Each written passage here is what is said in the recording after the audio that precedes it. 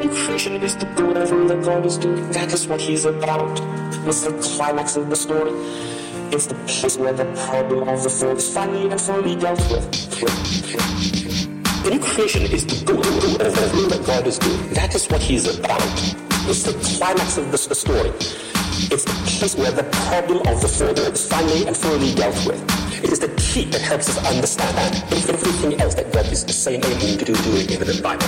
Is to see where the whole thing is driving towards. The whole art of the plot shows that Jesus is prepared and the new creation is an incredibly important idea.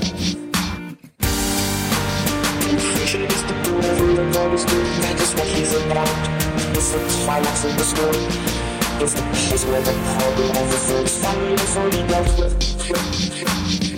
The new creation is the good, everything that God is doing. That is what He's about. It's the climax of the story.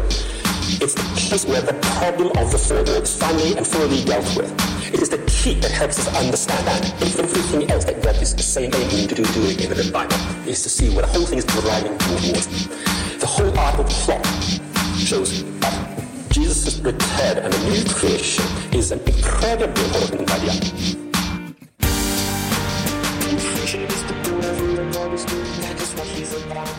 It's the climax of the story.